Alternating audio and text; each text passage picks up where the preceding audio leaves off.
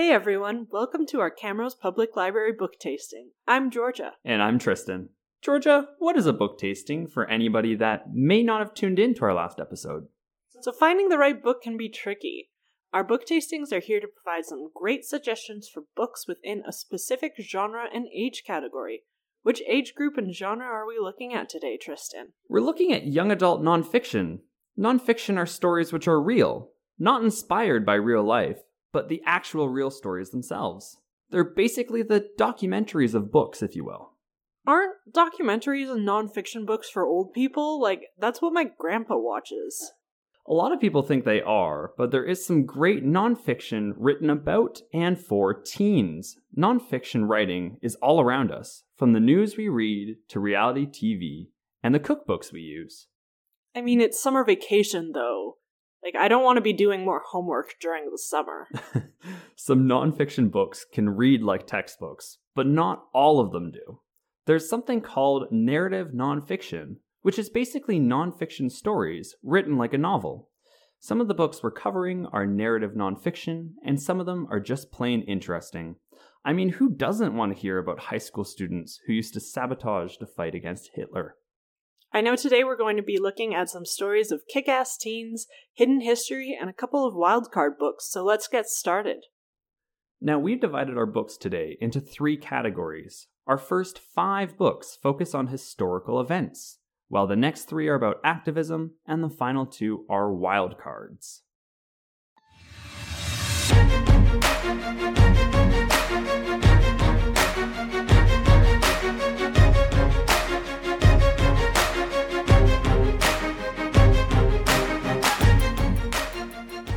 So kicking off our history section, we have Evil Masters, The Frightening World of Tyrants by Laura Scandifio. History is full of evil rulers who rose to power despite the widespread suffering they caused. Though they ruled in different countries, and often at different times, their behaviors and actions have been frighteningly similar. How did they get away with it? Evil Masters reveals the typical characteristics of a tyrant, and then profiles 7 tyrannical rulers from the past 3,000 years. The rise to power of each ruler reveals a familiar web of manipulation, fear-mongering, and deceit to get and stay on top. Ancient China saw the rise of Qin Shi Huangdi, who gained control and glory by melting the weapons of the peasants to make statues of himself. He also suppressed the teachings of Confucius and burned libraries. More than 2,000 years later, book burnings became a favorite tactic of Adolf Hitler in Nazi Germany. Hitler would further promote only his ideas through widespread propaganda, a practice echoed by Joseph Stalin in Russia, whose tightly controlled newspaper claimed to be Pravda, the truth. Stalin held power through an army of secret police who enforced his will. Similar underground thugs were crucial to Saddam Hussein's rise to power. Now, you might be thinking this sounds exactly like social studies, but when we focus on dictators in school, it's mostly on the big things they did. Here you get to hear all of the wacky things they did, like the aforementioned confiscating peasant weapons to make statues. If you liked Netflix How to Be a Tyrant, which I may have binge-watched just a couple days ago, this might be a book for you. Once again, that is Evil Masters, The Frightening World of Tyrants by Laura Scandifio. Okay, our next book, The Boys Who Challenged Hitler, Knud Peterson and Churchill Club by Philip Hoos. At the outset of World War II, Denmark did not resist German occupation. Deeply ashamed of his nation's leaders, 15-year-old Knud Peterson resolved with his brother and a handful of schoolmates to take action against the Nazis if the adults would not. Naming their secret club after the fiery British leader, the Young Patriots in the Churchill Club committed countless acts of sabotage, infuriating the Germans, who eventually had the boys tracked down and arrested. But their efforts were not in vain. The boys' exploits and eventual imprisonment helped spark a full-blown Danish resistance. Interweaving his own narrative with the recollections of Knud himself, The Boys Who Challenged Hitler is a National Book Award winner, Philip Hoos' inspiring story of these young war heroes. How is this any different from social studies? Well, social studies focuses on the military, not so much the students who fought back. Here you get to hear the stories of high school students who stood up against evil and fought for what is right. Now, once again, this is The Boys Who Challenged Hitler, Knut Peterson and the Churchill Club by Philip Hoos. Our next book is Turning 15 on the Road to Freedom, My Story of the 1965 Selma Voting Rights March by Linda Blackman Lowry. As the youngest marcher in the 1965 Voting Rights March from Selma to Montgomery, Alabama, Linda Blackman Lowry proved that young adults can be heroes. Jailed 11 times before her 15th birthday, Lowry fought alongside Martin Luther King Jr. for the rights of African Americans. In this memoir, she shows today's young readers what it means to fight nonviolently, even when the police are using violence, as in the Bloody Sunday protest, and how it felt to be part of changing American history. Straightforward and inspiring, this beautifully illustrated memoir brings readers into the middle of the civil rights movement and brings history alive for young readers. Now, social studies likes to talk about big ideas, and they do that a lot more than individual people. This book isn't really the story of the civil rights movement featuring a 15-year-old, but it's the story of a 15-year-old who's in the civil rights movement. It's more personal.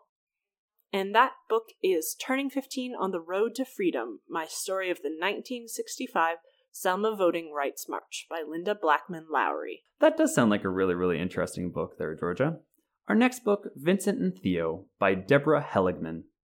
The deep and enduring friendship between Vincent and Theo Van Gogh shaped both brothers' lives. Confidant, champion, sympathizer, friend, Theo supported Vincent as he struggled to find his path in life. They shared everything, swapping stories of lovers and friends, successes and disappointments, dreams and ambitions. Meticulously researched, drawing on the 658 letters Vincent wrote to Theo during his lifetime, Deborah Heligman weaves a tale of two lives intertwined in the love of the Van Gogh brothers. A lot of the time, artists talked about academically, especially the lives of artists. This book actually gets into how Vincent van Gogh was and his important relationship with his younger brother. Once again, this is Vincent and Theo by Deborah Heligman. Our next book is The Miracle and Tragedy of the Dionne Quintuplets by Sarah Miller. Imagine being born as medical miracles. Sounds great, right? You've beaten the odds, you're surviving, you're thriving. But imagine that everybody wants to catch a glimpse of you and your sisters.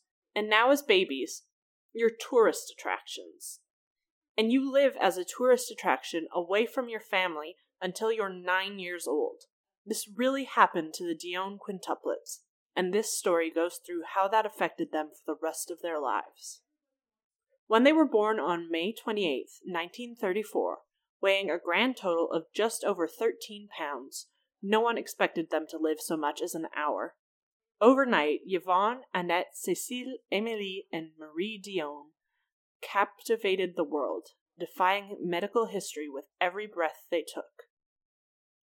In an effort to protect them from hucksters and showmen, the Ontario government took custody of the 5 identical babies, sequestering them in a private, custom-built hospital across the road from their family, and then, in a stunning act of hypocrisy, proceeded to exploit them for the next 9 years.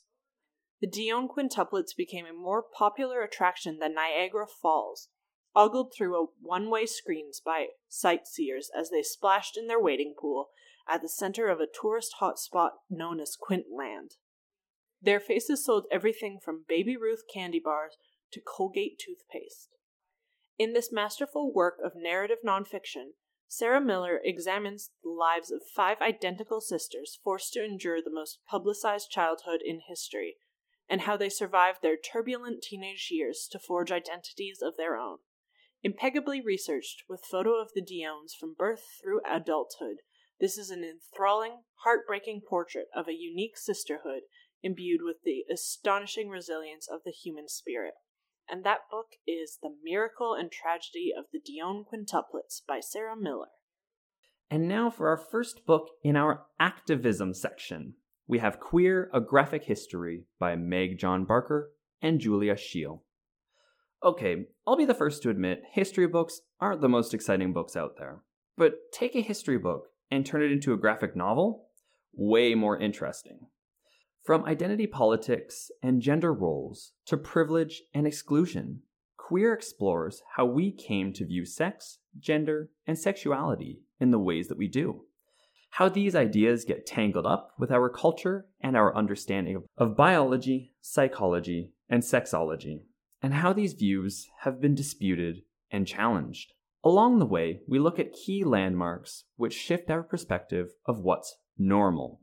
Alfred Kinsley's A View of Sexuality as a Spectrum, Judith Butler's view of gendered behavior as a performance, the play Wicked, or moments in Casino Royale when we're invited to view James Bond with the kind of desiring gaze usually directed at female bodies in mainstream media.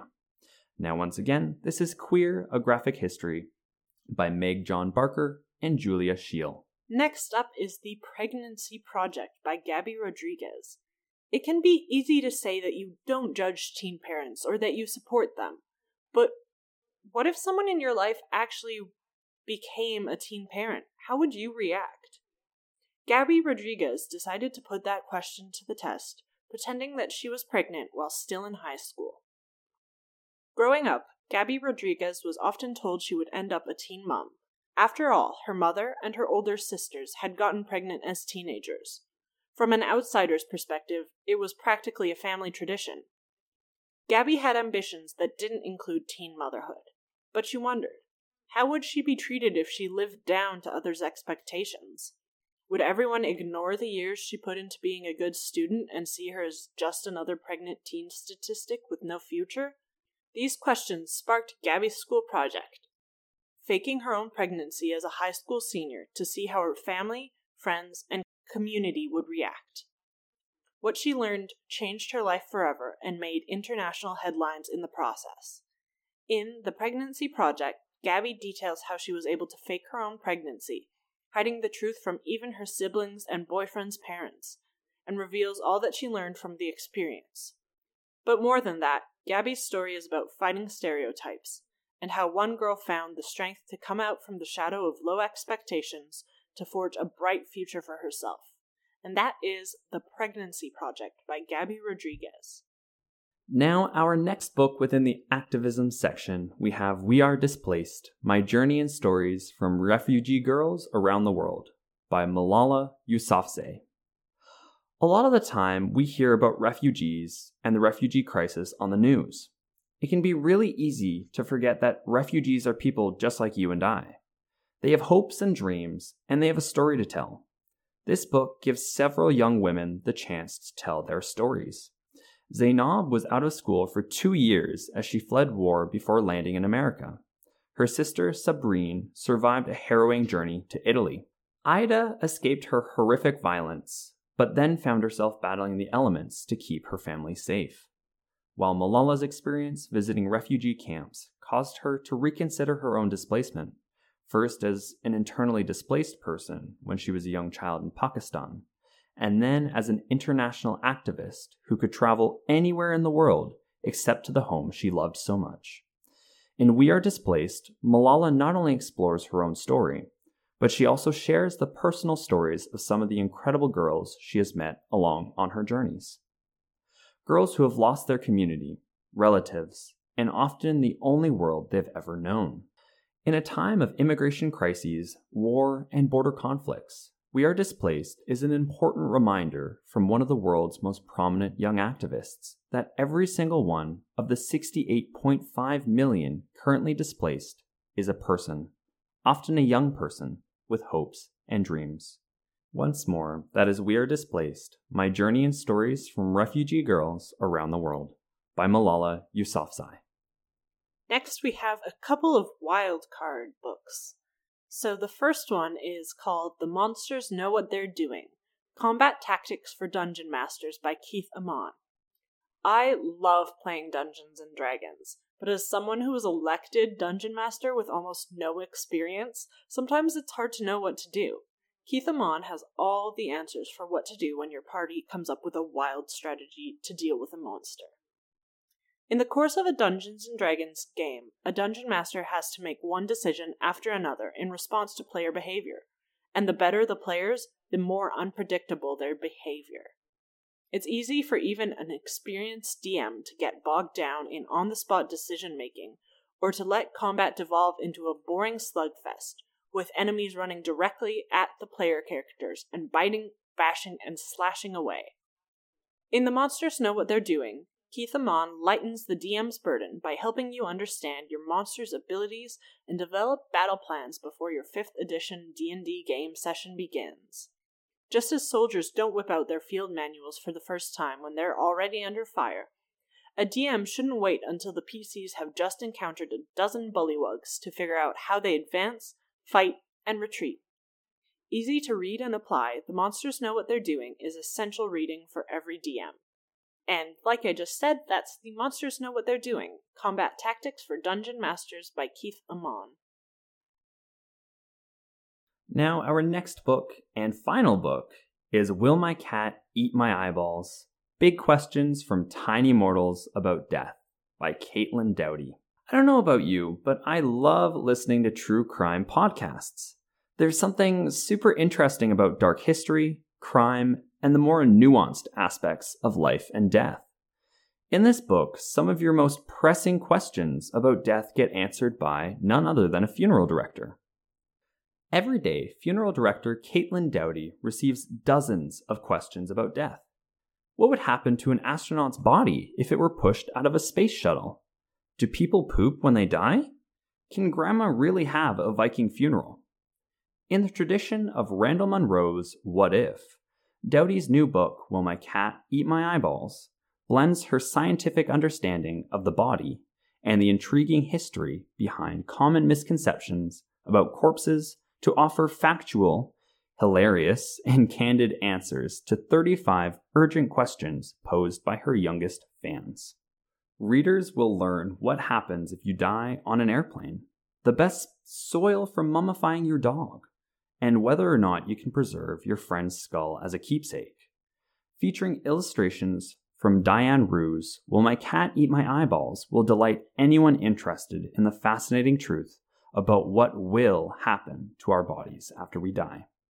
Again, this is Will My Cat Eat My Eyeballs? Big Questions from Tiny Mortals About Death by Caitlin Doughty. You know, I think I might just have to take that one out next. If you are interested in any of these books, they are all within our collection and will be on display for the next couple of weeks. We also have a earlier book tasting on adult science fiction and fantasy, as well as 2 episodes of our novel read aloud and 2 countries visited in Tales and Travels out on our podcasts now. Thank you, everyone, and have a fantastic rest of your week.